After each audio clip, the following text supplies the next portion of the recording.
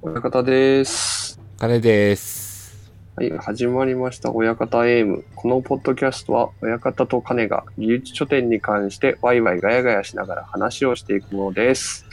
今回は4回目です。はい。早速ですが、4回目で、ゲストがお二人来てくれてます。初ゲストですね。初ゲストですね。はい。お呼びします。はい、おかしんさん。はい、おかしんです。はい、フォルテさん。はい、ホルテです。よろしくお願いします。というわけで、早速ですが、自己紹介をお願いします。はい、じゃあ私から行きましょうかね。はい。おかしんと申します。この度さ、技術書店の6で、サークル名、オカラボで、ホルテさんと一緒に本を出させていただきます。よろしくお願いします。よろしくお願いします。よろしくお願いします。番号は絵の18です。ちなみに、どんな本を出されるんですか？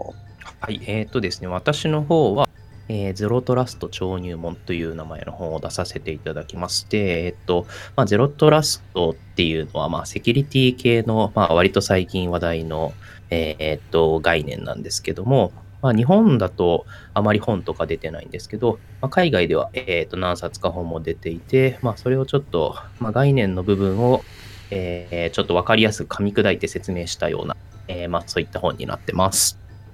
はい、ありがとうございます。じゃあ、一緒に出されるということで、フォルテさんも、タイトルとか、まずざっくりと、お願いします。はい、私、ホルテが、出す本のタイトルが、はじめる技術、続ける技術というものになります。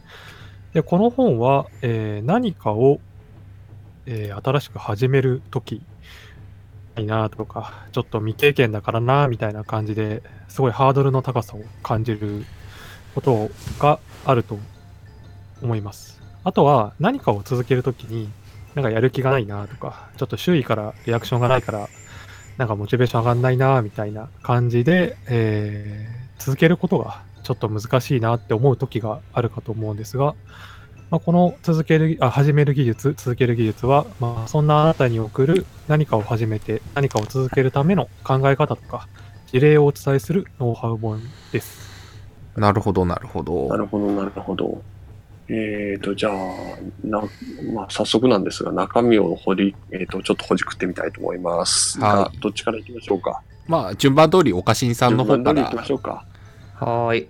はい。すいません。じゃあ早速ですが、ゼロトラストって何ですか？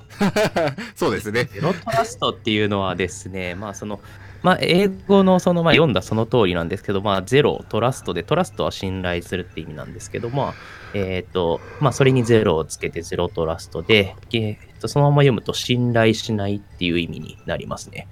で、じゃあ何を信頼しないのかっていうと、例えば皆さんが勤めている会社とかで、よく、なんていうんですかね、社内システムとか、業務はその社内ネットワークとか、あるいは VPN につないでるときしか使っちゃいけないよみたいに、そういうふうに会社から言われてることが、あると思うんですね。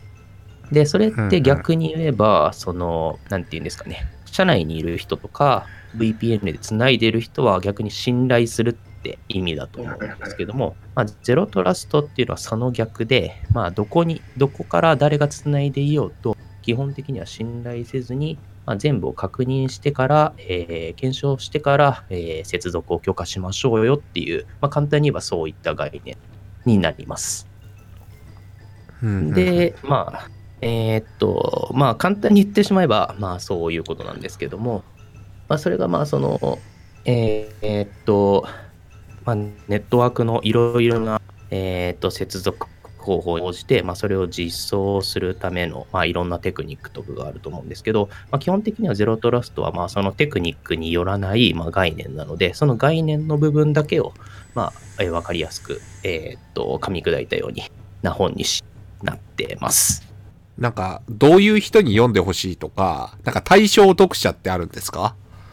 そうですね。対象読者で言うと、基本、ゼロトラスト自体は、ネットワークに限らず、プログラミングとか、普通にアプリを作っているような人人たちにも、適用できる概念なんですけど、基本的に私の本では、ネットワーク寄りの話になってまして、どちらかというと、情報システム部門とかそういったところ、セキュリティ部門とか、そういったところにいる人とか、もしくは実際はセキュリティとか、情報システムに深く関わっているわけではないけど、管理部門とかで部分的に情報システムとかを見ているみたいな人たちにも、これからのネットワークとかの戦略みたいなのを考えていくような立場にある人っていうのに、読んでいただきたいなと思ってます。なるほど。タイトル通り超入門ってことなんで、初心者向けというか、そっち方面に興味のある初心者向けということでいいんですかね。そうですね。こういった概念があるよっていうのを、知る機会になってもらえばいいかなと思っていて、杓子定規的に社内だから安全とか、外だったら安全じゃないんだよねみたいな会話って結構、なんていうんですかね。喫茶店とかでフリー Wi-Fi つないじゃいけないんだよねとか、そういった会話って繰り広げられると思うんですけど、そういった考え方だけじゃない新しい、セキュリティの概念があるんだよっていうのを、知ってもらえる機会になればいいかなと思ってます。岡新さん的にはそのゼロトラストっていうのは、今後注目されそうだと、はい。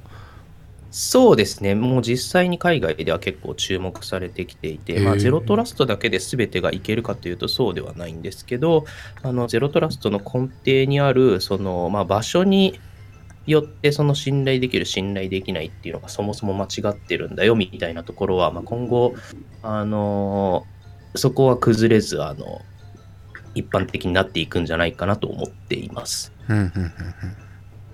というのもゼロっていうと本当に全てを信頼しないなんですけど、実際のところ本当に全てを信頼しないって無理できるのかっていうと、できないところもあって、最近だとちょっともじったリーントラストみたいな概念とかも出てきてるんですけど、いずれにせよ根本にあるところは今後のセキュリティとかの業界では一般的になっていくんじゃないかなと思ってます。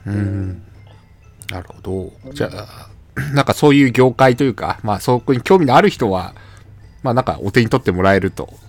そうですね。入稿は終わりましたか？いや、実はまだ終わってなくてですね、まだ鋭意書いている途中ではありますが、そうですね、進捗7割ってところですね。7割。はい。ページ数的にはどんなもんになるんでしょうか？ページ数的には100ページは超えてくるかなって感じですね。結構いいボリューム。そうですね、そこそこな感じになりましたね。ちなみに何部くらいすられる予定なんですか？実は今回電子で出そうと思ってまして、なので実本は出さない予定なんですね。なるほど。今後また別の回とかで実本もすれればとは思うんですけど、ちょっと今回執筆があまりはかどっていないというのもありまして、今回はちょっと電子で出させていただこうと思ってます。はい。中身がパラパラっと当日見れた方がいいと思うんで、最悪キー構図のとかで、物理本を1冊か2冊作っていくことをお勧めしたいと思います。そうですね。それは物理本で刷っていこうかなと思います。確かに見本紙って形であるだけでも。そうですよね。当日来た人が分かりますからね。当日はタブレットを置くか見本紙を置くかはしようかなと思ってます。なので興味のある人は一旦岡新さんのブース、この絵の18でしたっけ？はい。絵の18です。行けば、中身ちょっと見たりしつつ、電子版は買えると。そうですね。結構電子版出るんなら行かなくていいじゃんって思う人いるかもしれませんが、ぜひ行っていただきたい。その理由の一つとしては、次紹介するフォルテさんは、物理本出されると。出します。はい。というのもあるので、じゃあ、この流れでフォルテさんの方に行きましょう。大丈夫ですか？はい。大丈夫ですよ。フォルテさんの方は、始める技術、続ける技術と。ちなみに、それを書こうと思ったきっかけって何なんですか？もともと書くというのは、親方さんの、合同誌ワンストップ見積もり本っていう合同誌に参加したのがきっかけで、まあ、何か自分で本を書きたいなって思った時に、なんていうんですかね、伝えたいというか、本にしてみたいなって思ったのが、その、技術書の執筆をするみたいな、やったことがないことを始めてみるとか、そうなんですけど、ブログとか、ポッドキャストとか、あとはその、勉強を続けるとか、まあそういった続けるっていうことが結構難しいなっていう実感があったので、まあそれに対する、例とか考え方みたいのを書いたら、いいんじゃないかな、伝えたいなって思ったのがきっかけですね。難しいですよね。まあ、どっちも始めるのもハードル高いですし、続けることって大変。まさにこの親方エイムちょっと続けるの大変ですよね。続けるの大変ですね。つい寝ちゃったとか。はい。で、まあ、そう。予定が合わないとか。まあでも大丈夫です。頑張って続けることが。まあちょっと技術書で5の話からもう6の話になってますけど。そうですね。はい。なるほど。じゃあフォルテさんの本はどんな方に読んでいただきたいとか、対象読者はどんな感じなんですか？対象読者としては、特に限定はしていなくて、例えば何か始めたいことがあったのにうまくいかなかったなって人とか、あとは、何かを続けていたけどうまくいかなかったなっていう経験がある人、ブログを書こうって思ったのに途中で飽きてやめちゃったとか、あとはその何も今やりたいことないんだよね、満足してるんだよねみたいな、始めたいことがない人っていう人に対しても考え方があるので、始める技術っていうのはちょっと読んでおくといいかもよみたいな話があったりですとか、あとは今、どっちもやれている人、新しいことを始められてるし、始めたことを、継続的にやられているっていう方に対しても、こういう考え方あったんだとか、こういう事例があったんだみたいな、これちょっといいやり方じゃん、パクらせてもらおうみたいなのがあると思うので、何かしら、刺さるところはあるかなと思うので、ぜひぜひ、ブースまで来て物理本出しますので、ちょっと読んでいただいて、これはって思ったら、買ってほしいっていう感じで、なので対象は結構全般というか、いろんな人に読んでほしいって感じですね。これはもう有効は終わったんですか？ここがまだで、明日の午前中にちょうど行こうと思っていて、準備しているところです。じゃあ、一応原稿は完成したということですね。ほぼですね。原稿完成して、入稿先の印刷所さんの、仕様に沿って今確認をしてるって感じですね。はいはいはいはい。はい、お疲れ様でした。いや、お疲れ様でした。ありがとうございます。フォルテさん自身が何かを今これだけ続けましたよとかっていうなんか実績的なものってなんかあるんですか？本の方にも書いてあるんですけど、一応本の方には13個、新しく始めて、今も継続してできていることがありますよってことで、私の事例を紹介してます。で、13個全部喋るとあれなんですけど、いくつか挙げると、はい、例えばここ、全部13個のこの事例って半年ちょいぐらいですね。8年の夏、8月、9月ぐらいから、今にかけて実績なんですけど、転職活動を始めて成功させたとか、登壇ですね、LT とか、セッションとか、そういったものの登壇を始めて、続けているとか、ブログとかキータを書いているとか、ポッドキャストを始めて、これはもう4ヶ月ぐらいなんですけど、25本配信しているとか、すごい。ですね、読書はもうここ半年で読んでいるので、月に3冊ぐらいは。あとは今挙げた例は結構 IT エンジニアというか仕事方面の話なんですけど、趣味の方もいろいろやっていて、動画投稿サイトにゲーム実況プレイ動画を上げているとか、日間時計って呼ばれる、電子工作の、な感じなんですけど、ちょっと電子工作っぽいことをやってたりとか、そういったことを仕事も趣味もいろいろ新しく始めて継続してやれているって感じですね。すごいっすよね。いろいろバリエーションがあって、そこもすごいし、ちゃんと続いてるところもすごいですね。意外とその数がたくさんあるときって、はい、多くの人が1個に絞ろうとするんですよね。はいはい。だいたい1個に絞るんですけど、1個に絞るっていうのも結構難しくて、微妙に複数個になっちゃったりとか、絞ったっていう意識を持ってやってるのにちょっと飽きちゃって、その飽きちゃったことに対してちょっと、なんていうんですかね、後ろめたさを感じてモチベーションが下がっちゃったりとか、結構そういったことあるので、続ける技術っていうのは大事なのかなっていうのはありますね。うん。そうっすね。まあ、なので、なんか、こんなこと始めてみたいなとか、まあ今自分がいっぱい興味のあることあるけど、続かないんだよね、みたいな人はぜひ読んでほしい感じの本ですよね。一回なんか続かなかったなとか、例えば毎日筋トレしようって言ったのに続かなかったみたいなことがあると、一回やろうと思った時にハードルが上がっちゃったりするじゃないですか。はい。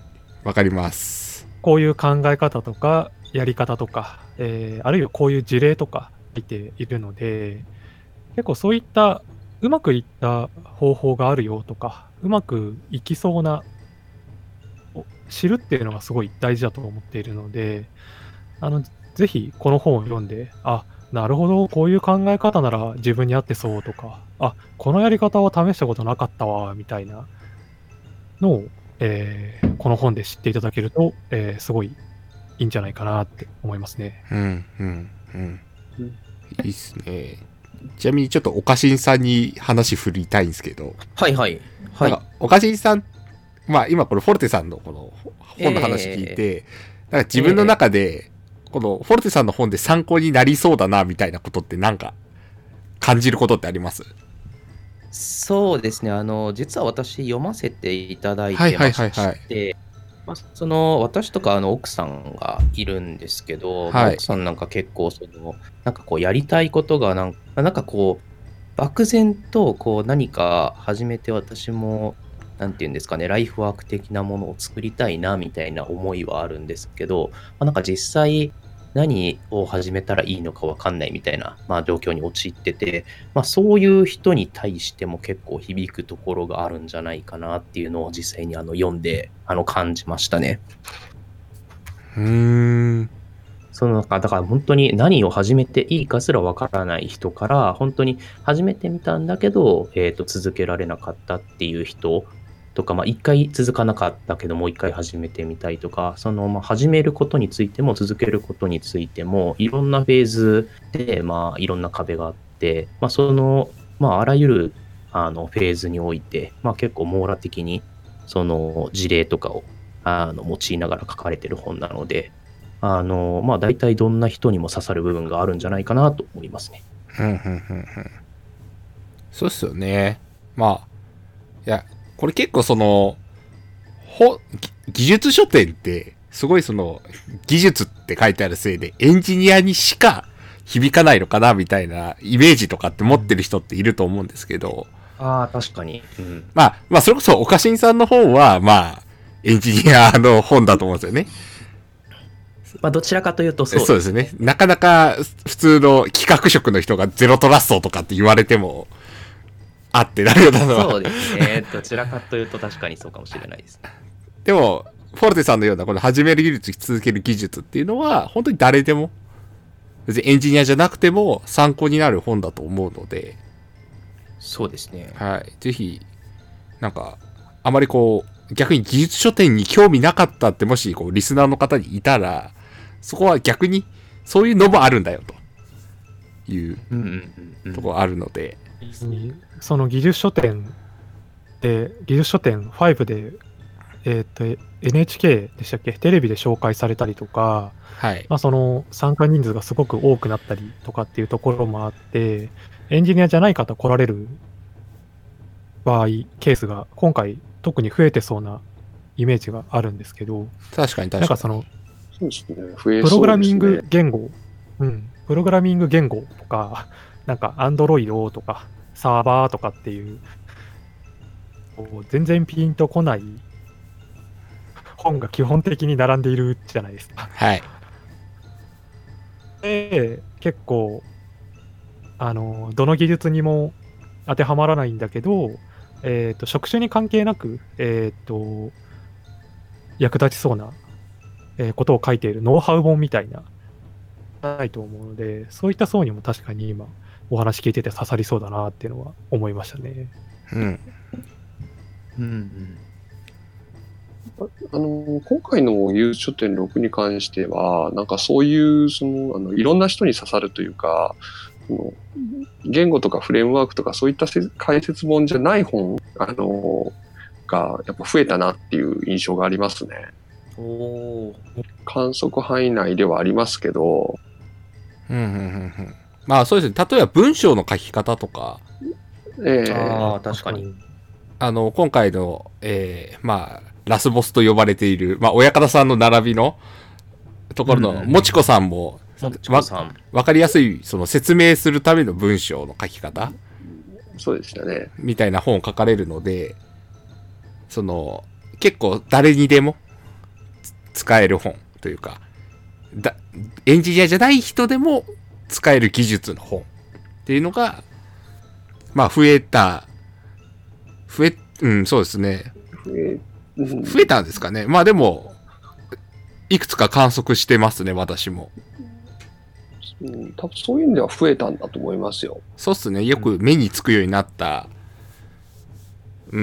まあ、例えばですけど、まあ、私の出している、我々のグロースファクションで出している、前回の成長ジャーニーと、あと今回の、そうですね。そういうのも。挫折路への招待っていうのも、別にエンジニア特化っていう話ではなくて、もっと広く、いろんな人に届くようにっていうには書いてたりするので。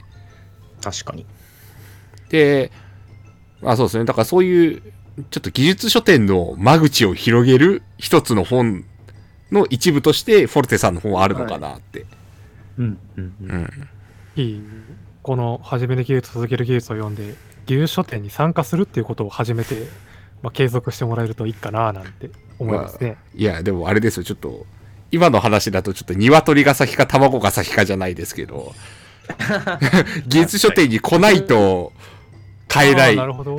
けど、これで技術書店に来るのを始めるっていうのは難しい。まあ参加っていうのは本を書いてサークル側でっていう意味で。なるほど。なるほど。なるほど。参加っていう言葉が良くなかったですね。まあ、そういう意味では一般参加とサークル参加っていうのをつけとけば、そうですね、そうですね。もしませんけどね。なので、一般参加で今回来てもらって、フォルテさんの方を読んで、で、サークル参加するってことですよね。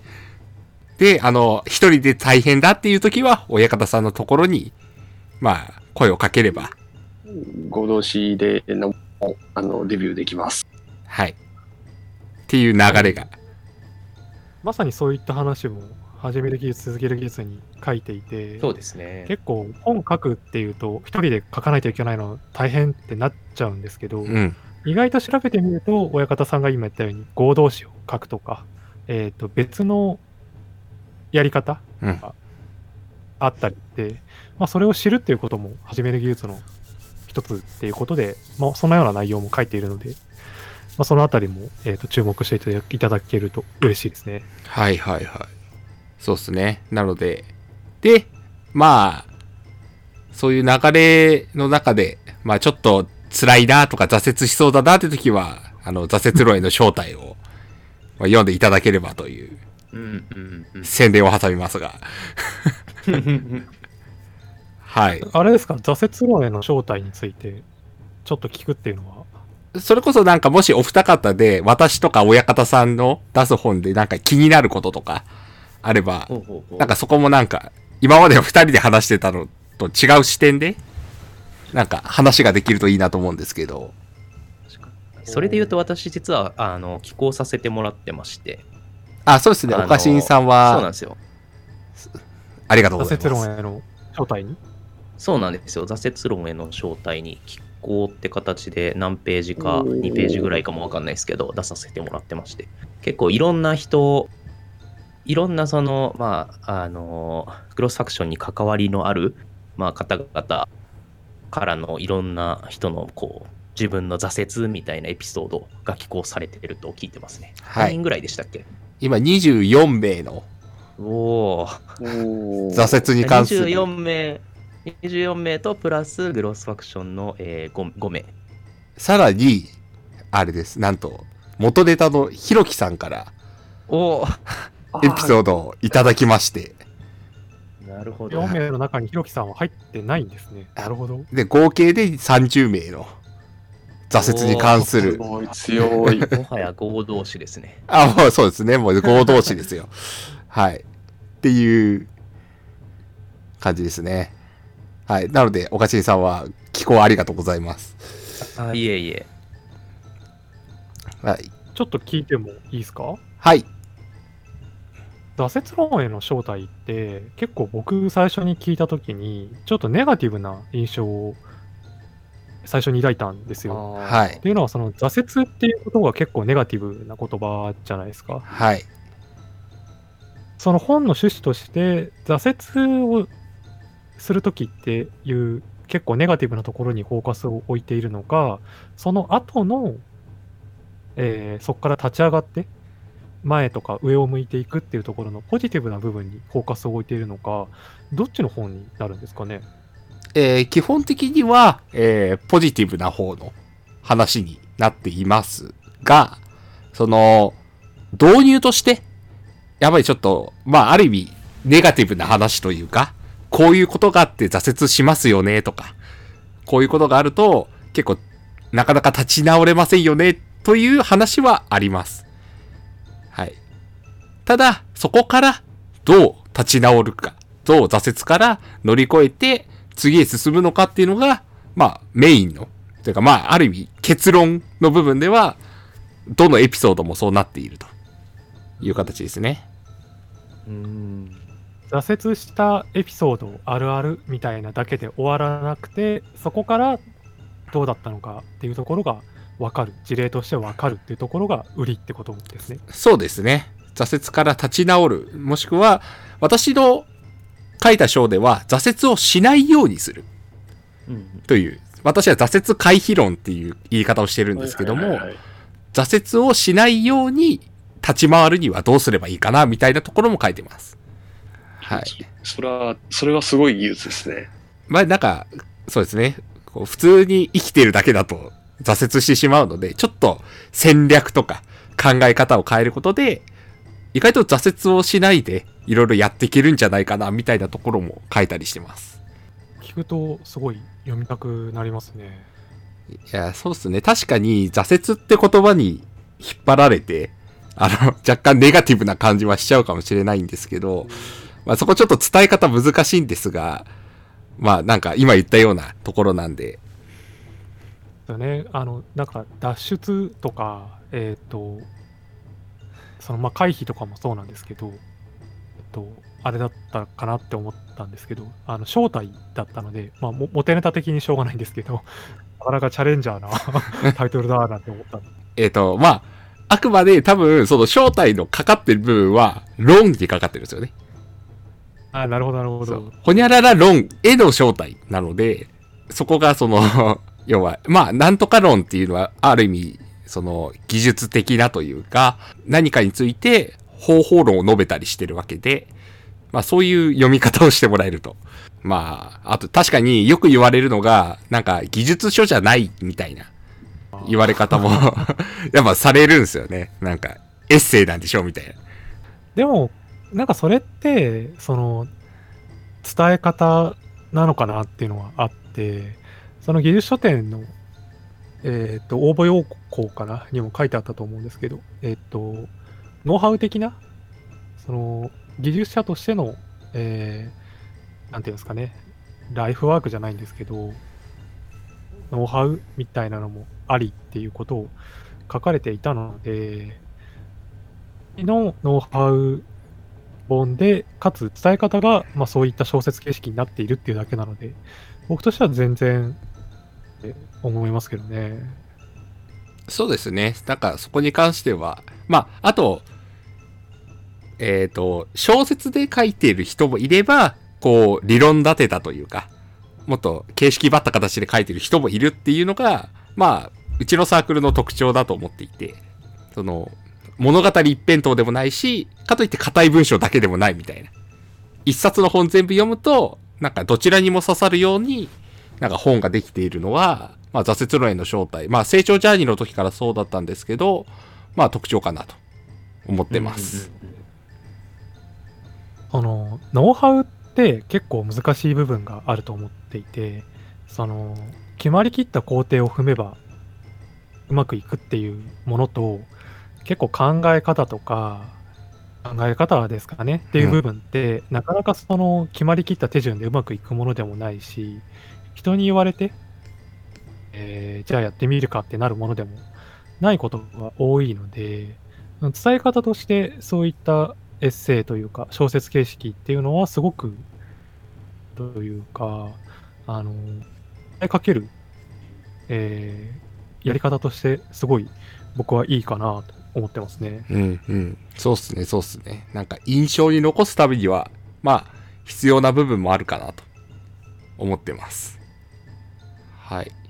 小説とかエッセイ形式で書くと、まあ、体験談を出しやすい。それぞれ著者というか、寄稿者の、体験談をまあ、多少被ってるところもあるし、被ってないところも多いし、多少矛盾していても大丈夫。そういう意味で、編集がしやすいですね。うん。うん。まとめやすいですよね。まとめやすいです。まあ、あとそんなまとまってなくてもいいのかなって思ってて、さっき、ホルツさんが言ったように、そのノウハウってこうだって言われたからこうできるわけでもないんですけど、まあなんか逆にこういうのもあるんだよっていうのをたくさん事例を出してもらえると、まあその中から自分に合ったものっていうのを選びやすいし、こんなやり方もあるんだみたいな、こんな考え方もあるんだみたいなのを、まあ知れるっていうこと自体が価値なのかなって思いますけど。うん、そうですね、そうですね。まあ、なので、寄稿者を募って書いてもらってるっていうのはありまして、やっぱり我々5人のメンバーだけだと、ちょっと偏りもあるかなと、まだまだ。なので、幅広い視点を入れられるように、まあ、総勢24名、プラスひろきさんで25名の方の挫折への考え方を、まあ、入れている。で、その中には、エンジニアじゃない方の意見とかも入れているので、先ほど言ったエンジニア以外の方にも刺さる部分はあるのかなと思っています。はい。そんな感じですね。はい。ちょっと、じゃあ、私ばっかり話してあれなんで、親方さんの方の、ちなみに、私の挫折路への正体は、サの03っていうところで、サの03。はい、サの03です。はい。中ボスグループに入りますね。はい、そうですね。一応壁サークルっぽいところにいます。はい。でもちょっとこう、まあ、不満というか、なんかこう、結構気をつけてほしいことが一個あって、サークルのチェックリストあるじゃないですか。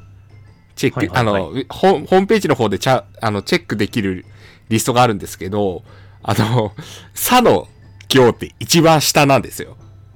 確かに。はい。確かに。なので、こう、意外とおそらくあそこまで見てない人いるんじゃないか説があってですね。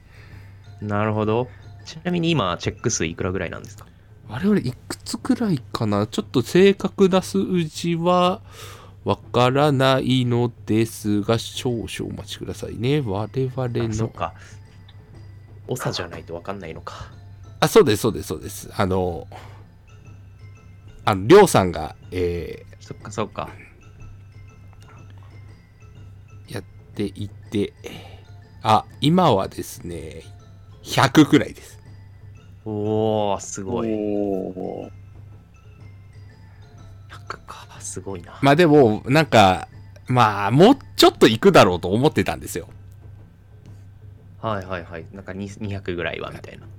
まあ、150くらいは欲しい、なんか時期的に今の時期で150くらい欲しかったなって気持ちはあるんですが、まあ、さっき言った一つの要因として、下まで見てない人がいるのかなとか。まあ確かにそれはあるかもしれないですね。なんかもちこさんとか結構上の方にいる割に、サークルの場所の割には下の方にありますもんね。あ、そうです。あれなんですよね。だから、の人たちは最初じゃないですか。まあ、50、40で。そうですね。はい。だからスポンサーが、並び的にはスポンサーが10サークルあって、が来るんで。はい。が来て。で、50、40に並んでるんで、で、なるほど。一番下。そう。確かに、この感じで言うと、の場所は E であるべきなんですよね。そうです、そうです、そうです。そう、いであってくれると、非常になんか流れ的に良かった。確かに。どこかしら最後には誰かしらなってしまうので、なかなか公平を期すという意味で言うと難しいかなっていうのはありますよね。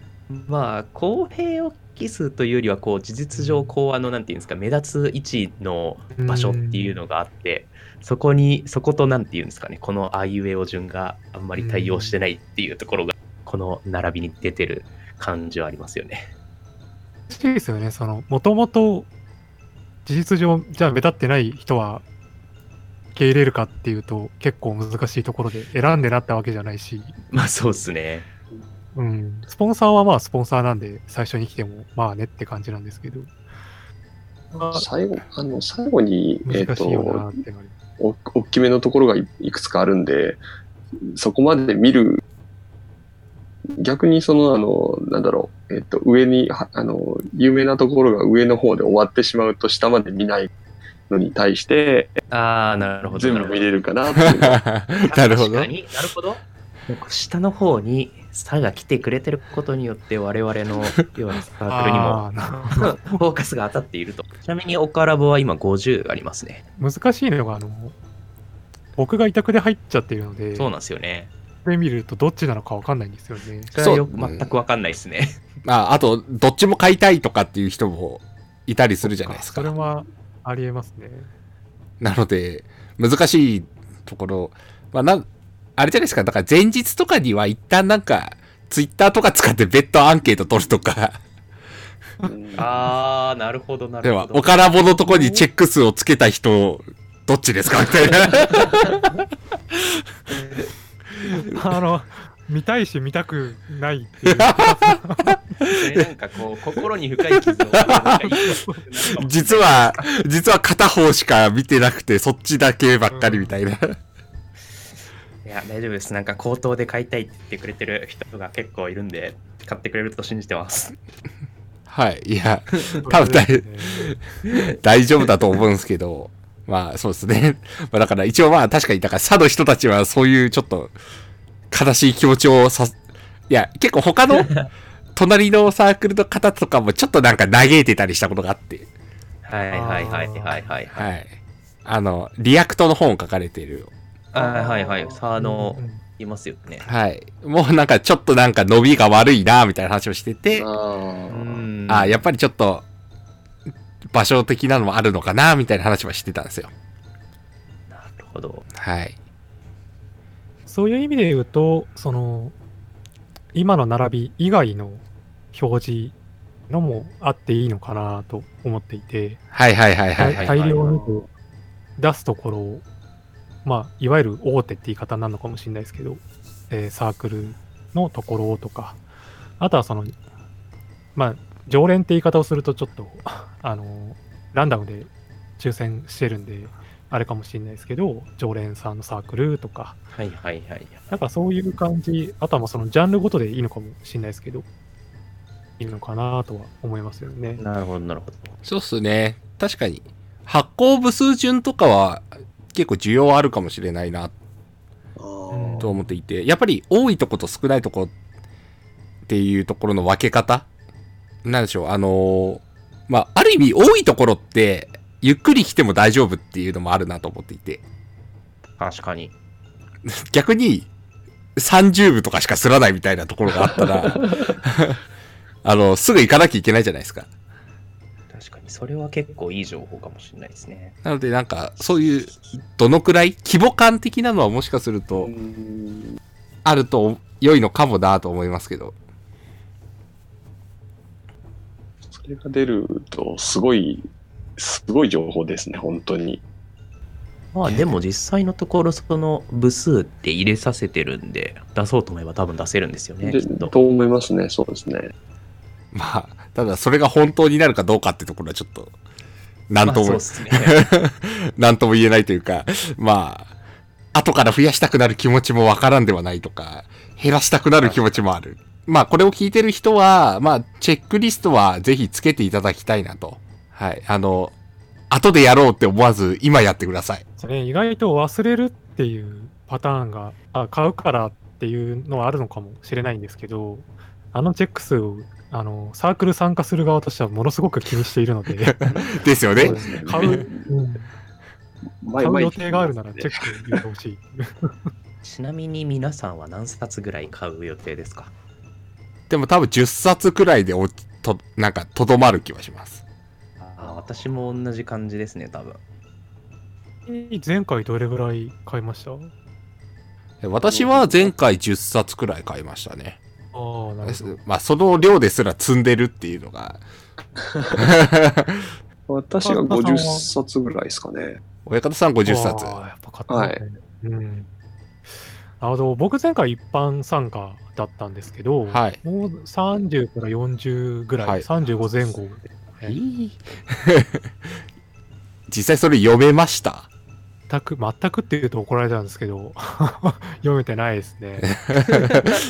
いや、そうなんですよね。いや、面白そうな本がいっぱいあって読みたいんですけど。仕事で使うっていうのはやっぱりあるんで、会社で読めるやつは読んでたりするんですけど、趣味全開のやつはなかなか難しいですよね。まあ、なので、まあ、厳選して10冊くらいにはなるとは思いつつも、会場にいると買いたくなるっていう、サークルが後で電子版買えるとか、別の機械でってわけじゃないじゃないですか。はい。ってなっちゃいますよね。確かに、すべてのサークルが必ず電子版出してくれるってわけでもないですし、あと、物理本はそこでしか買えないっていうのもよくあるんで。案外後になって買おうと思ってると買わないんですよ。わかる。それ。物理本を買い続けていくと、だんだん体重というか、重量が増えていくじゃないですか。はいはいはい。結構ずっしりくるんですよね、文字通り。そう、重たいですよね、本。意外と。重たいですね。1000円を何枚か用意してたんですけど、結局、買うのをやめた時って1000円札が切れた時だったので。まあ、弾がなくなったら打てないよね、くらい。サークル側からするとですね、1000円札って結構たまるんですよ。だから、即売会で1万円札崩してから来ないとサークルに申し訳ないなんていう話があるんですけど、技術書店に関して言えば、そんなのは全く気にしなくてよくて、むしろ万冊出してくださいっていうのがあります。お釣りで返せるから。お釣りで返せるから。確かにそうですよね。1000円札がなんか200枚ぐらいになっても困りますもんね。そうなんですよ。わかる。わかる。その気持ちわかる。ものすごい厚さになるんで。時間によったりとかってことはないんですか？開幕直後に万冊は辛いみたいな。開幕直後に、例えば10人万冊で来られると確かにきついです。ただし、数人分ぐらいお釣りを用意してるので、なんとかなります。まあ、サークルの、規模というか、発行部数にもよると思いますけど。それはありますけどね。それなりに大きなところだったら、別に開幕直後に、仮に1万円しか持ってない人は、開幕直後に行かなくてもいいじゃないですか。なんでわざわざでっかいところに開幕直後1万持ってくんだって話があると思っていて。まあ逆に言うと、なんかお釣りのありそうなところで崩すっていうのもありかと。思うので、あんま気にしすぎ、とか、まあ別に。気にしすぎない方が、気にしすぎなくていいです。と言いたいところですね。そんな気がします。3万も4万も崩していく必要はなさそうです。全然ないです、全然ないです。1万崩しておけば残りはなんか3枚ぐらい、1万円持っててもいけそうな感じですよね。はい。で、あとは、500円玉を10枚か20枚持っていくと、500円2枚で1000円とかっていうのを全然できるんで。なるほど、なるほど。500円で売られてるところも結構あります、ね、結構ありますよ。まあ、だから30ページとか50ページとかぐらいの本だと500円をつける人が多いので、始める技術続ける技術は、表紙込み50ページで500円の予定ですね。はいはいはいはい。ちなみにおかしんさんのところの本はいくらくらいで？私も500円にしてまして、はい、500円にしてるんですけど、実はその500円にですね、電子を後からそのネットで売るっていうのを実はあんまり考えていなくってですね。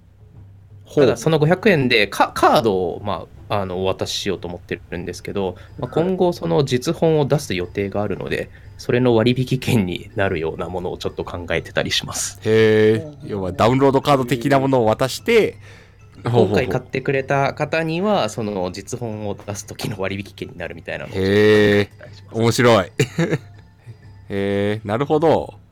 ちなみになんかフォルテさんとおかしんさんの本2ついっぺんに買うと何かとかあるんですか？それは残念ながらないかもしれないですね。あるとしたら500円玉がなくて1000円札で買えるぐらいですね。いやなんか一緒に買うとなんか特典がとかあれば、なんだろう。逆に何があると嬉しいですかね。何があるといいんだろう。いや握手とか。ありがちならノベルティを用意するとかっていうのはありますかなと思うんですけど。なるほどなるほど。2つ買ったらサイン入れてもらえるとかどうですか？それもちょっと思ったんですけど、まあでもそんなに混まないか、混んだら大変だななんていう、ちょっと虎の狸のなんとやらみたいなことを思っちゃった。あれじゃないですか、そのタイミングとして別にその買った瞬間じゃなくて後から来てもらって、その2つ見せてもらえたらサインしますよとかってオペレーションすればいいと思っていて、さすがにこう開幕から終わりまでずっと忙しいっていうのは、よっぽどのことがない限りないので。なんでそんなに忙しかったら、物流が切れます。確かに。確かに。1000冊くらい売れますよ。はい。なので、なんか、そういうのをやってみる。ちょっとなんか、若干、気色と違う本2つが並んでるので、なんか、ちょっと面白い感じですけど。確かに。そうですね。まあ、まだ、収録してる時点では、少し時間があるので、握手になるか、わかんないですけど。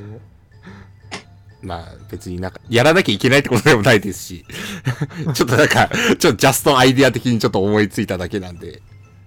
なんていうんですかね、お祭り感あるじゃないですか。はい、あります、あります。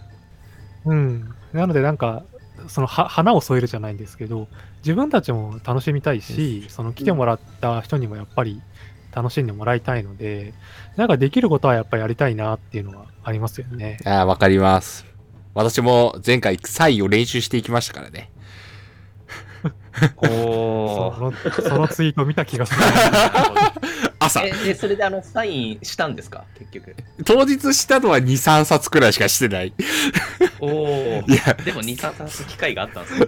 うん、ほとんど求められなかったっていう悲しさありましたけど。多分やってもらえることを知らなかったんじゃないですか。うん。ちょっと告知が足りなかった。なるほど、なるほど。あとは忙しそうだったとか。そうですね。それもあります。サインか、練習しとかなきゃいけないのか。なんかちなみに、そんな忙しいもんなんですか？ずっとこう、いや、例えばサークル参加してる人たちって、どのタイミングで買いに行ったりするもんなんですか？我々、グロスファクションは5人でやってるので、まあそうですね。まあ交代で、やってましたね。親方さんはどうしてたんですか？うちは手伝ってくれる人に買ってきてもらいました。ああ、なるほどなるほど。そのパターンもありますね。なんか、はい、最初に買いに行ってもらって、で、後で挨拶に行くみたいな。そうですね。で、あとは、知人だったらもう、会場前に本持ってって交換しちゃうっていうのは、実はちょっと、いくつかは。物々交換だ。なるほど。その隣り合ったそのブースというかのサークルさんとご挨拶みたいなことでするっていうのは聞いたことありますね。ほうほうほうほう。はいはいはいはい。まあなんか混んでる時とかご迷惑かけたりするので、近所の人とは仲良くした方がいいですよ。なるほど。ちょっと隣のサークルぐらいは抑えとかなきゃ。それって実はもう一つ大事なことがあって、一緒に宣伝効果が上がる。はいはいはいはい。要は仮に隣のサークルの人たちがちょっと有名だったり、その人たちがちょっとなんか盛り上がった瞬間についでに隣見てもらえるとか。なるほどなるほど。その列に並んでもらっている時とかみたいな感じで視界に入るじゃないですか。はいはいはい。なのでそういう効果。なるほど。はい。完全にうちの隣はセキュリティの方々ですね。だからそういう層に届くじゃないですか、逆に言うと。まあそうですね、多分まあそれはそうですね。はい。なので隣近所とか、まあそうですね、隣の方々はぜひ抑えて、まあその人たちがなんかつぶやいた時には実は隣でみたいなことを言ったりとか。積極的に基本的にサークルの並びって似たサークルが近くに固まるようにはなってるんで、そうなんだ。そうですね。確かになんか結構 うまいこと寄せてますよね。ソフトウェアの中でもソフトならソフトの中でも似たような、同じような言語とかね、明確なのは例えば低レイヤーのが集まってるとか、はいはいはい、OS 自作とかそのレベルの人たちが集まってるところもあるので、ありますあります。なんかフロントエンド島とか、そうですね、JS 島とか普通にあるので、そういう観点でサークルのリストをざーっと眺めると、なんとなくここがこういうジャンルだっていうのでチェックもしやすいと思います。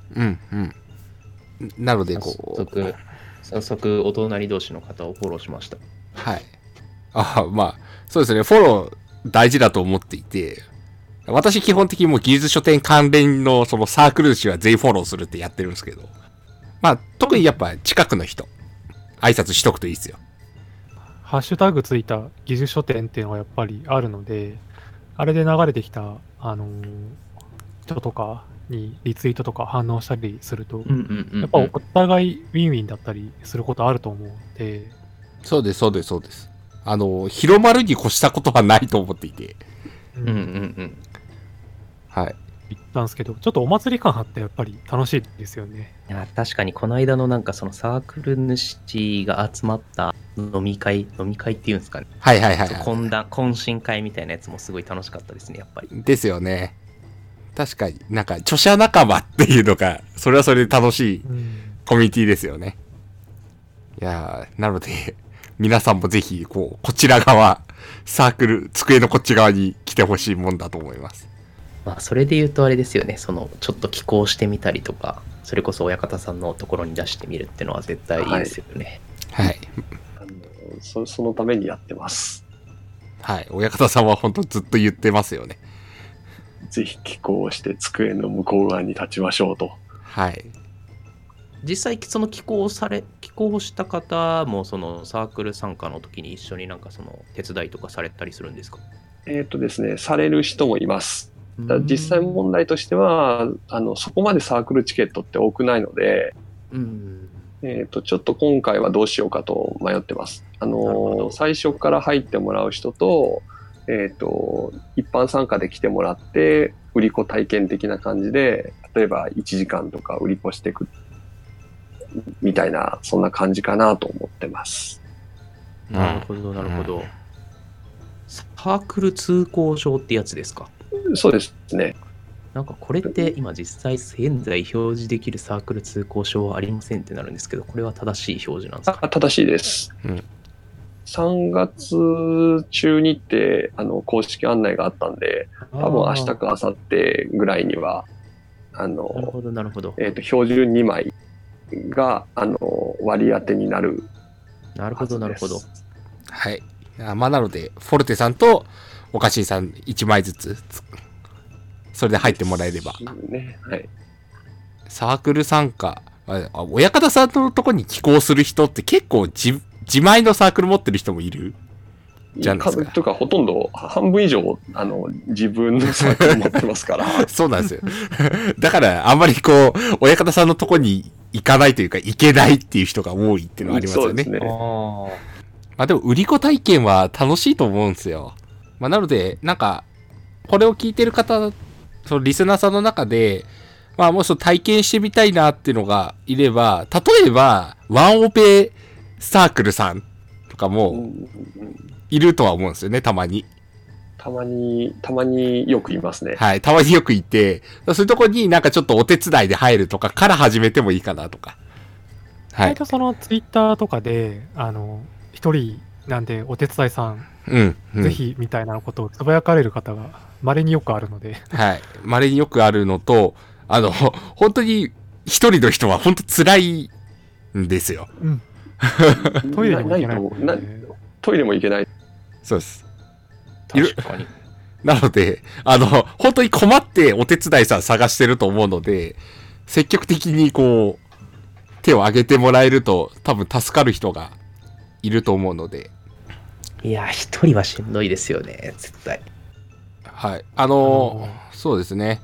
実際前回あったのは、まあ、ワンオペ一人で参加するサークル主の人が遅刻してしまうと。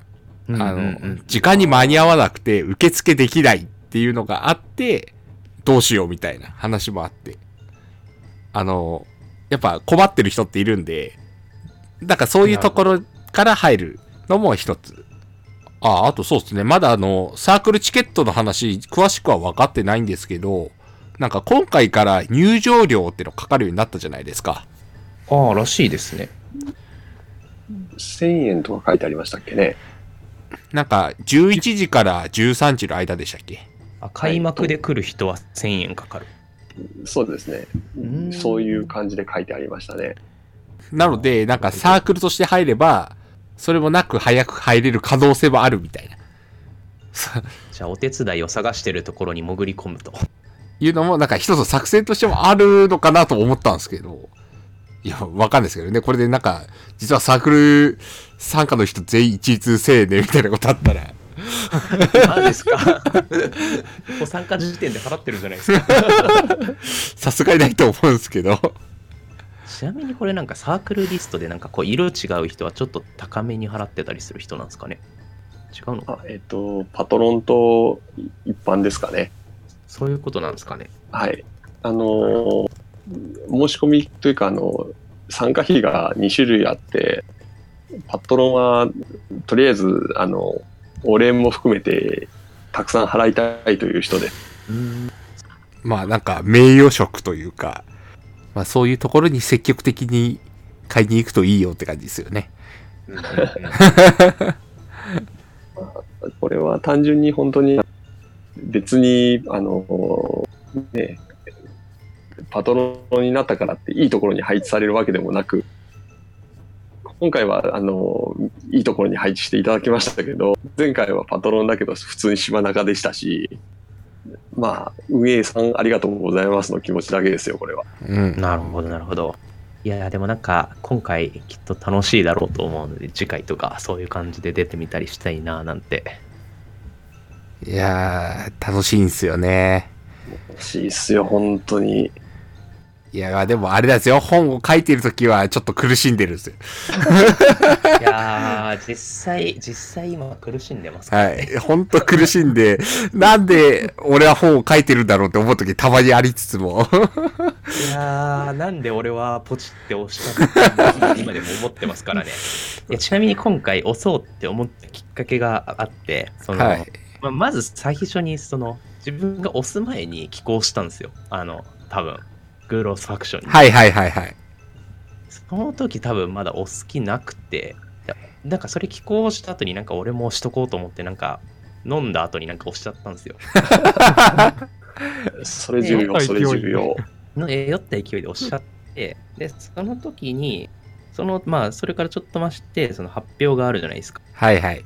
で、その時、なんか受かっちゃったと思って、で、なんかこう、ツイートのリストとか見てると、で、フォルテさんがつぶやいてて、なんか落ちちゃったってなってて、なんか私なんかフォルテさんはなんかそれより前から結構本を書いてらっしゃるのを知ってて、なんかこんな酒飲んで勢いで押してるやつが受かってて、フォルテさんの本が出ないのおかしいと思って、で、それでフォルテさんにメッセージ送って、ちょっとうちのとこで出さないですかって言って一緒に出すことになったんですよ。はいはいはいはい。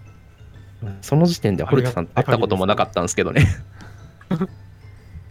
ツイッターで絡んだこともなかった気がします。もうなかったと思いますね。でもまあ多分なんかその前になんかそのポッドキャストを一緒に聞く会みたいなのでちょっと一緒にいたっていうぐらいですかね。でもフォルテさんは多分前からなんかちょっと知っててなんか書いてらっしゃるの知ってたんで、私自身が読みたいっていうのもあったんで嬉しい。それで一緒に出していただくことになったんですよ。まあでもなんかこうそういうことができるのも技術書店のいいところかなって思います。普通に本出したりとかだとなかなか多分ないだろうなって。確かに。いや、結構やっぱ落ちた人がいるからこそ頑張ろうみたいな人っていうのはいるかなと思っていて。それはありますね。結構落ちてるじゃないですか、なんやかんや。いや、そうなんですよ。びっくりして本当になんか、いやなんかこう来年はマジで本気でちゃんと書いて出すんだぞって思って、今年はなんかその前段階として押してみようって思ったんですけど、いやなんかこうよく見るとまあ本当にランダムですごい頑張って書いてた人たちも落ちてるんで、まあそれ見てなんかやっぱ自分も頑張って書こうって思って、なんだかんだ100ページぐらいになりそうですね。そうっすね。まああと打ち上げも楽しみですね。親方さんが主催されてるのかな。そうですね。ありがとうございます。はい、非公式アフター。非公式アフター。はい。まだ募集してるんですか？まだ募集してます。今90人ぐらいですかね。すごい。そう、場所とか決まってるんですか？お店はもう決まってます。そんなに入れるお店があるんですか？前回と一緒ですけども、ちょっと行ったところに、駅の方、ある意味で駅の方にもちょっと戻ったところにあるダーツバーを借ります。もうなんだっけ、コンパスの方には載せてますけど、貸し切りですよね、フロア全部。貸し切りですね。フロア全部貸し切りです。ぜひこれを聞いている方も参加して絡みましょう。はい、そうっすね。なんか著者がいっぱい。当然私も行きます。イベントのすごいところって一般参加者よりサークル主とか著者がそうですね。そうですね。2倍ぐらいはそうですね。今91人で52人がサークル参加。一般参加が25で、学割も学生だけどサークル主なんで、こっちに言うと3分の2。なるほど。学生サークル主ですね。学割なんかあるんだ。そうですね。非公式アフターは、ある意味実際、イベント中ってなかなかサークル主と長く話すとかできなかったりするんで、そのためにある感じはありますよね。そうですね。隣ならまだしも、斜め向かいとか、自分が実は買いに行きたいサークルっていっぱいあるじゃないですか。はい。そのサークル主と話してる時間がないので、そういうところで喋ろうよ。いやー、いいですね。こんな本書いたんだぜって自慢しながら喋る。サークル主同士が喋る会なんですよ。自分のとこの売り子もしなきゃいけないし、その喋りたいサークル主は売るのに忙しいし、そうです。長いできないんですよね。はい。他のお客さんの迷惑になっちゃうかなとか、なんか、そういうことを考えると。参加できた側からサークル同士とか、そのブース内で声かけづらいなってなっちゃいますよね。うん、そうっすね。まあ、なので、そういう非公式アフターのような機会を使って、まあ、交流するっていうのは、すごくいい機会なんで、活用なので、これを聞いている、まあ、特にサークル主の方、もし聞いていたら、ぜひ、話しましょうって思います。ぜひ来てください。なので一般参加でちょっと話したいとか、この本好きなんだよなみたいなのがある人はぜひ来ていただいて、でなかなか話しかけづらいなと思ったらあの人なんですけどなんてことも実際僕彼さんにお願いしたような気がしなくもなくもないのでまあそういうこともできると思うんで一般参加の方もぜひ一緒に打ち上げやりましょうっていうのはありますね。確かに。そうっすね。なんか、この人と話してみたいとかっていう時には、あれですよね。やっぱりこう、それなりに大手サークルになってくると若干こう有名人だからみたいな。いや、あるんすよね。やっぱあるんじゃないっすか？どうなんでしょう？どうなんですかね。まあ、確かに、港川さんとか確かにちょっとそうかもな。いや、そうですよね。私もでも前回はまだ港川さんは少しちょっと、なんか、高い存在でしたね。なんかもう、遠い存在だったんですけど。サークル主としては遠いんですけど、めっちゃ気さくな人なんそうなんですよ、そうですよね。私も先日初めてお会いしたんですけど、すごい気さくな方でした。いや、基本的に悪い人いないと思っていて。はい。同人誌書いてる人にそんな悪い人いないんで。気軽に話しかけてもらえればなと思ってますし、ツイッターとかそういうところで絡んでいただいてもいいかなと。で、あと、全く見ず知らずの人でも、サークルの主はできれば自分の本一冊持ってきてって言ってるんで、どんな本書いてるんですか？でも話のきっかけにはなります。はい。なるほど。そうですね。まあ、ある意味名刺代わりじゃないですけど、自分の、なるほど。確かに。だから交流しやすいんですよね。この、そうですね。普通の懇親会よりは話題がある。なるほど。一般参加した人でも、相手が著者さんだったら、どんな本書かれたんですかっていうのが、まず鉄板で刺さりますし、で、向こうがもし著者じゃなくて、同じ一般参加でも、今日どんな本買いましたみたいなのが刺さるんで、どっちにしろ刺さる質問があるんで、めちゃめちゃ話しかけやすいですよね。そうですね。いや、まあ、あとあれですよね。著者側として嬉しいのは本買いましたって話しかけられたら。そう。なんか、それめっちゃ嬉しいですね。なんか、それだけでテンション上がって話しちゃいますよね。はい。だから、なんか、あの人はとか思ったけど、いや、あなたの本買ったんですって、まあ、なんだったらサインくださいくらいまで言っちゃってもよくて。そしたらちょっとテンション上がって話が盛り上がると思うんで、そういう交流もなんかどんどんしてもらえると楽しいかなと思うんで、ぜひお願いします。それではまだ書いてないんだけど、はい、スポンサーもつくはずです。だから今より安くなると思います。おー、すごい。親方さんのそのスポンサーをお願いしてくる力がすごい。ありがたい。ありがたいです。はい。じゃあ、そうですね。そろそろいい感じの時間話したんで。結構話しましたね。じゃあちょっと最後に、ちょっと告知系をまとめていこうかなと思うんですけど。はい。はい。まあ、じゃあ一旦ちょっと本のことは最後に置いとくとして、あれですね、フォルテさん、4月の7日に、別で公開収録、告知を、それまでにはこのラジオ出すと思うんで。ありがとうございます。まず、私も、ポッドキャストをやっていまして、青空 FM っていうのをやっています。で、この青空 FM は、楽しいことを話すっていうポッドキャストになっていまして、こういう IT エンジニアの仕事が楽しいよとか、IT エンジニアに限らず、なんか、八百屋の仕事が楽しいよとか、仕事の楽しさだったり、趣味、こういう漫画が楽しいよ、映画が良かったよ、ゲームが良かったよ、みたいな感じで、もう楽しければ何でも、話していいっていう感じのポッドキャストをやっています。4月7日の日曜日に、その楽しいことの一つとして、技術書店っていうテーマで、公開録音っていうのをやってみようと思ってます。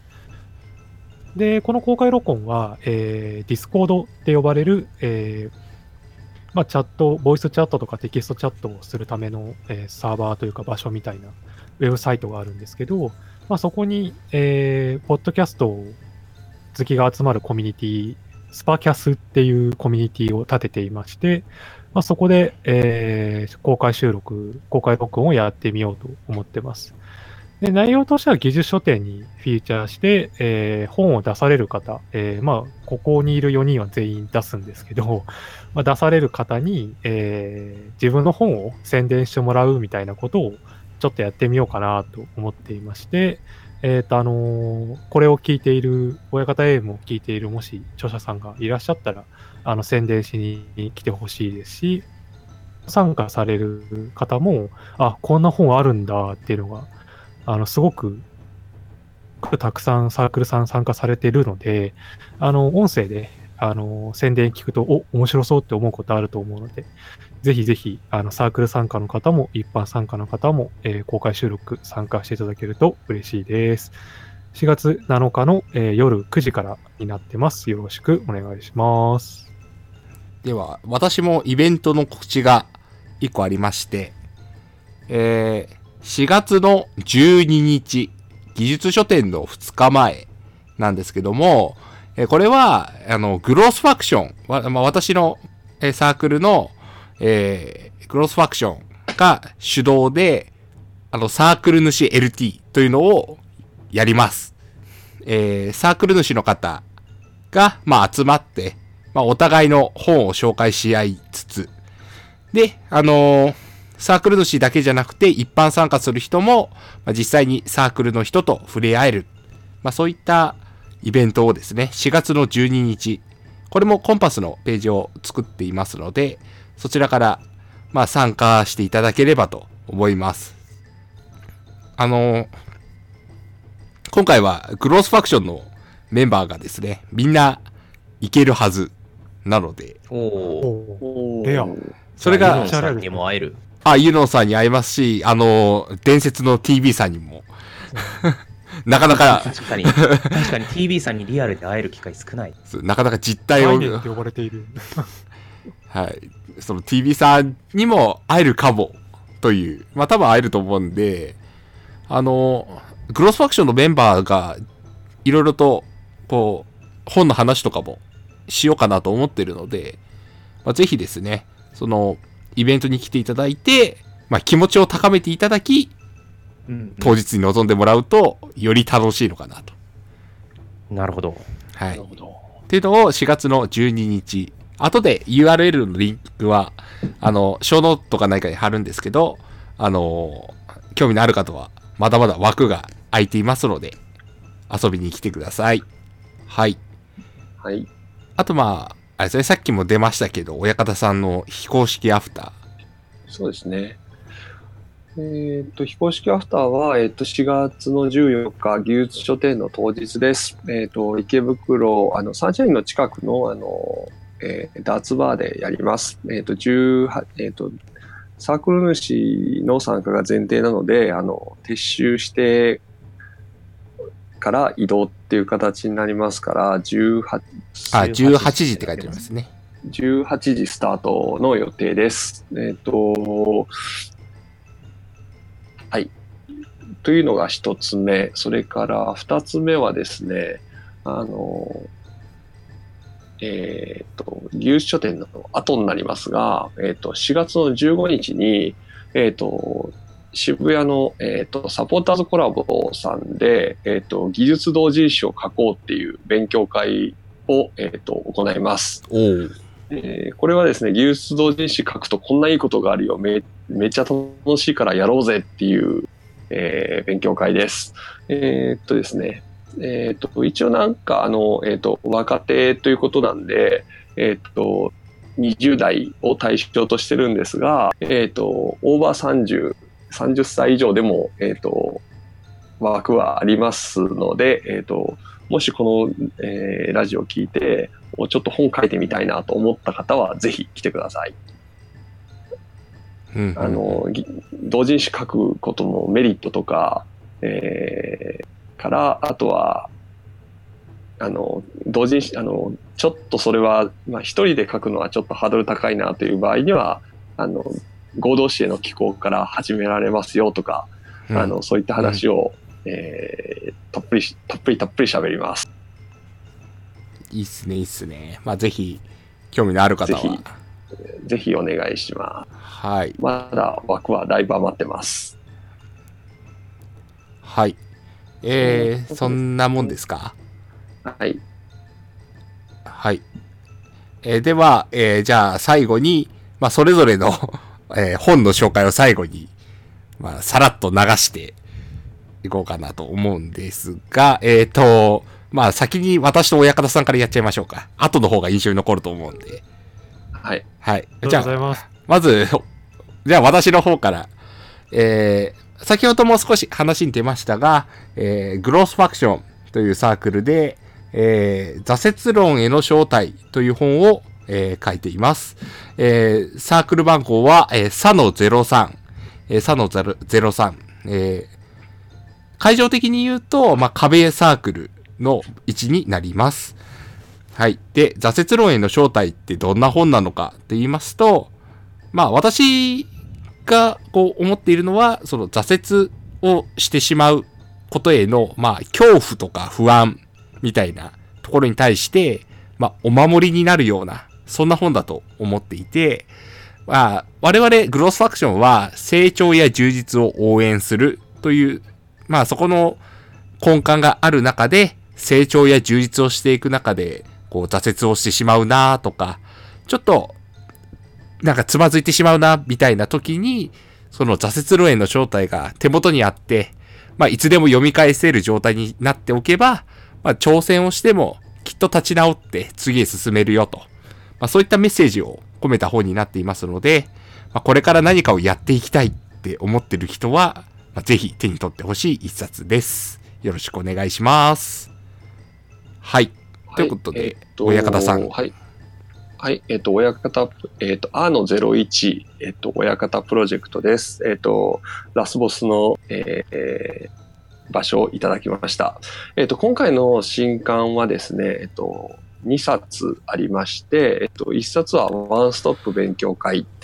これは、世の中、たくさん開催されている勉強会のすべてがわかる本です。一般参加から LT 登壇、それから、勉強会そのものの主催ですね。そういったところの、ノウハウを、1から、10まで、まとめたつもりです。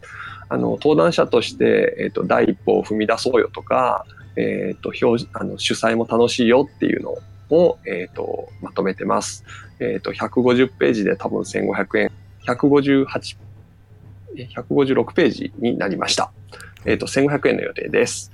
それから、2冊目が、ワンストップ、合同誌を作ろうということで、ここ何冊か、合同誌を、作ってきましたから、それに関するノウハウです。企業とかコミュニティで本を書こうよってなった時に、最初、じゃあどうやって著者を集めるんだとか、編集ってどうやるの、あるいはネタ出しに詰まったんだけどとかっていうあたり、それから、交通整理としては、お金、印刷費を誰が出すかとか、編集長の、ノウハウ、ノウハウというよりも心構えなんかが、書いてあります。これも15人ぐらいで書いた、本なので、ノウハウの塊だと自負しています。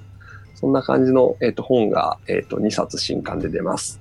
あと、委託としては、エンジニアの、登壇を応援する会の、新刊、エンジニアの成長を応援する本が、うちで委託になります。残念ながら、この、20人の、体験談、様々なアウトプットを通じて成長を加速するっていうことをテーマに、20人の体験談が集まってます。成長の仕方っていろいろあって、自分がやったから成長したとか、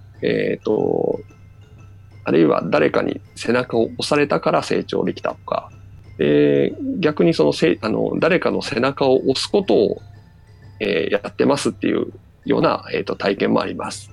そういった形でいろんなアウトプットの、方法だとか、アウトプットしてこういういいことがあったとかっていう話が、載っている本になりますので、こちらもよろしくお願いします。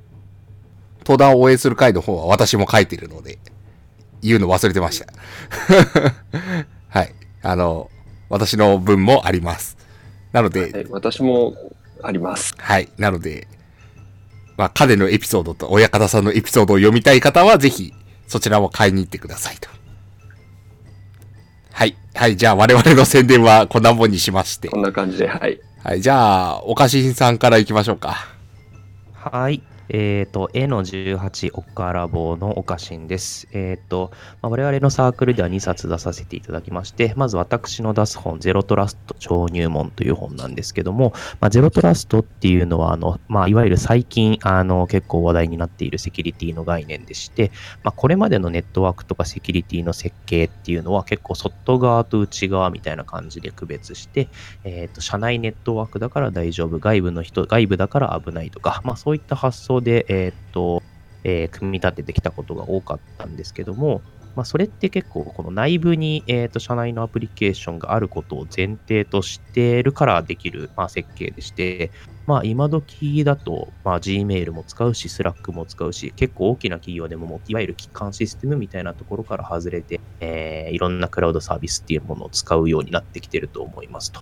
で、そうなってきたときに、例えば業務は会社の PC でしかやっちゃダメとか、会社の社内でしかやっちゃダメとか、そういったこと言われるケースってあると思うんですけども、じゃあ実際 Gmail とかって家でもアクセスできるし、誰のパソコンでもアクセスできますと。そうなった時に、その会社のパソコンからじゃないとアクセスしちゃダメって、それでセキュリティが守られてるって思ってるようなところに何か違和感を感じたことがあるような方、そういった方にとってはこのゼロトラストっていう概念が、そのモヤモヤをちょっと解消できるきっかけになるんじゃないかなと思ってますので、そういったところで違和感を感じたことのある方はぜひお立ち寄りください。よろしくお願いします。すいません。それ買いに行きます。ゼロトラストってなんだろうと、実はさっきまでずっと思ってたんですけど。いや、私もちょっと実は出だしのところであんまりちょっとうまく喋れなかったなと思ってまして。セキュリティ、なんかこれだったら、その説明めっちゃわかりやすい。そう、ちょっとこの1時間考えてました。